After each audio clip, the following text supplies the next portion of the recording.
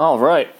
There have been so many ridiculous articles over the last few weeks. Here was one of the crazier ones I saw. Washington is thinking about banning dwarf tossing.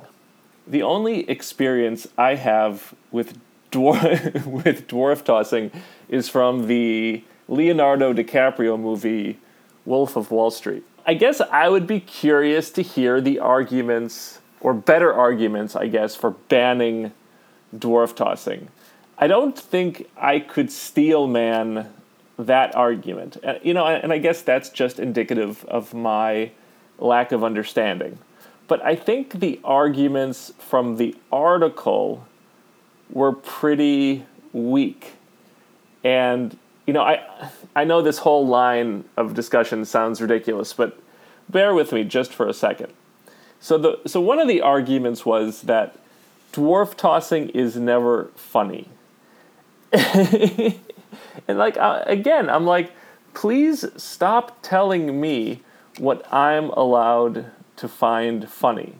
I think pretty soon we'll go to the comedy club and you'll have to have AI as the MC. And, to start the show, the AI is going to say something like, here to tell us a Jewish joke is a Jew. Then we'll have, a Mexican-American carefully mock Hispanic culture. And finally, the headliner, a black, to poke gentle fun at the African-American community. The second argument in the article was that it's humiliating and degrading for the dwarf. And, my reaction to that was, yeah, and so are 95% of all jobs. Can I eliminate every job where the worker feels humiliated and degraded? I mean, there would be 16 jobs left, right? So I'm not saying there aren't strong arguments. I'm saying the arguments I've heard are weak. And, I think weak arguments actually strengthen the other side. When someone presents a weak argument, in my head, I just think, is this the best you've got? Is that the strongest argument you have?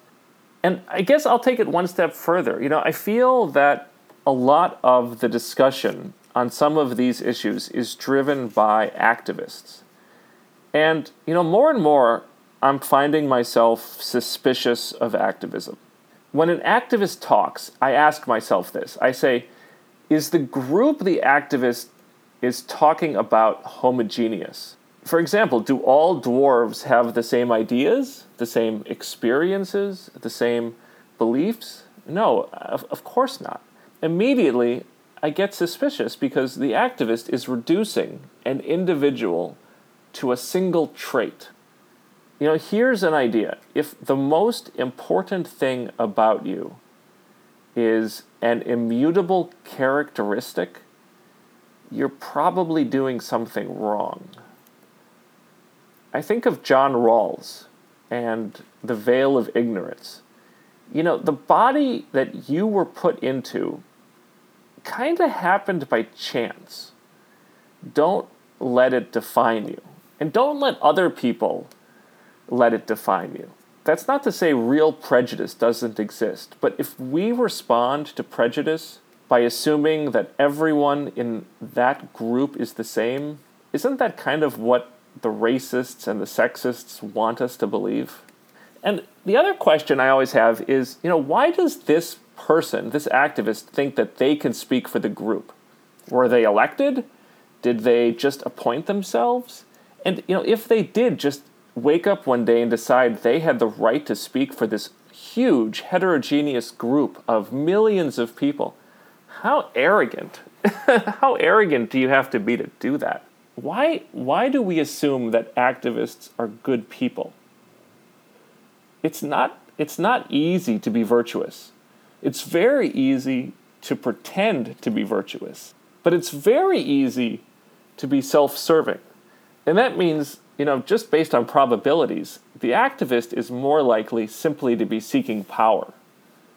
And then finally, just look at the ideas and the proposed policies in isolation. Are they sensible? Have the ideas considered second-order effects? Do they even understand what unintended consequences are? Or do they just assume that the world is simple and easily manipulated? It's not. The world is complex.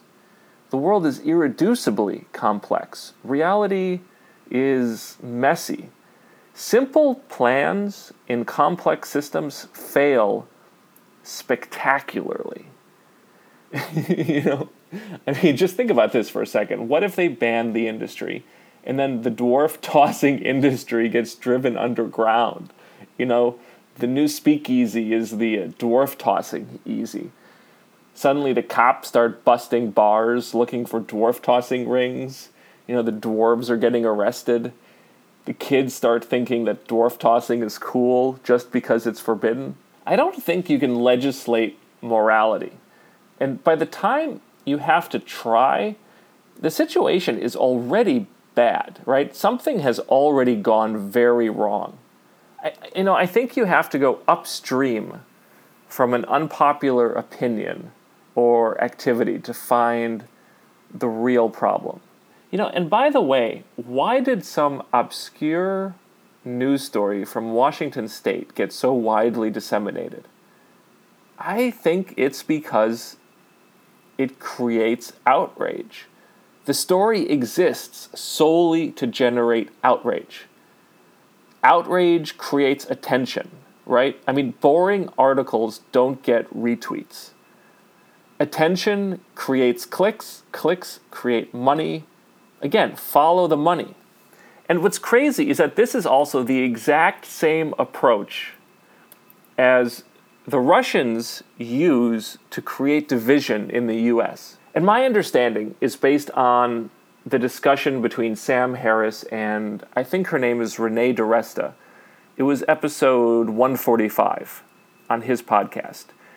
And the conclusion was, laying aside all the conspiracy theories, is that the Russians used and still use a brute force approach.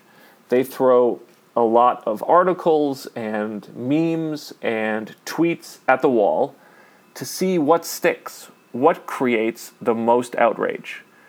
Whatever doesn't work, they throw away, and then they try variations on what does work. They are using the feedback of reality.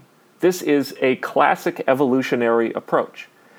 They are using natural selection to find for them the perfect outrage meme.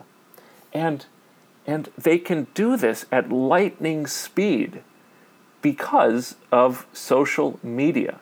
Social media accelerates the process of natural selection. Social media provides immediate feedback. Remember Bill Clinton? In the early 90s, I think he was really the first to figure out the power of polls. He used polling to figure out what the American people were thinking, and then he would tailor his message accordingly. But think about this. Polls take days to collect. They're very expensive. Today, that approach feels, antediluvian. A tweet is free, and the feedback takes 15 minutes. You can try 100 messages and see which one or two resonate. The process of trial and error is enormously accelerated. Social media is, how can I put this? It's like evolution on steroids, right?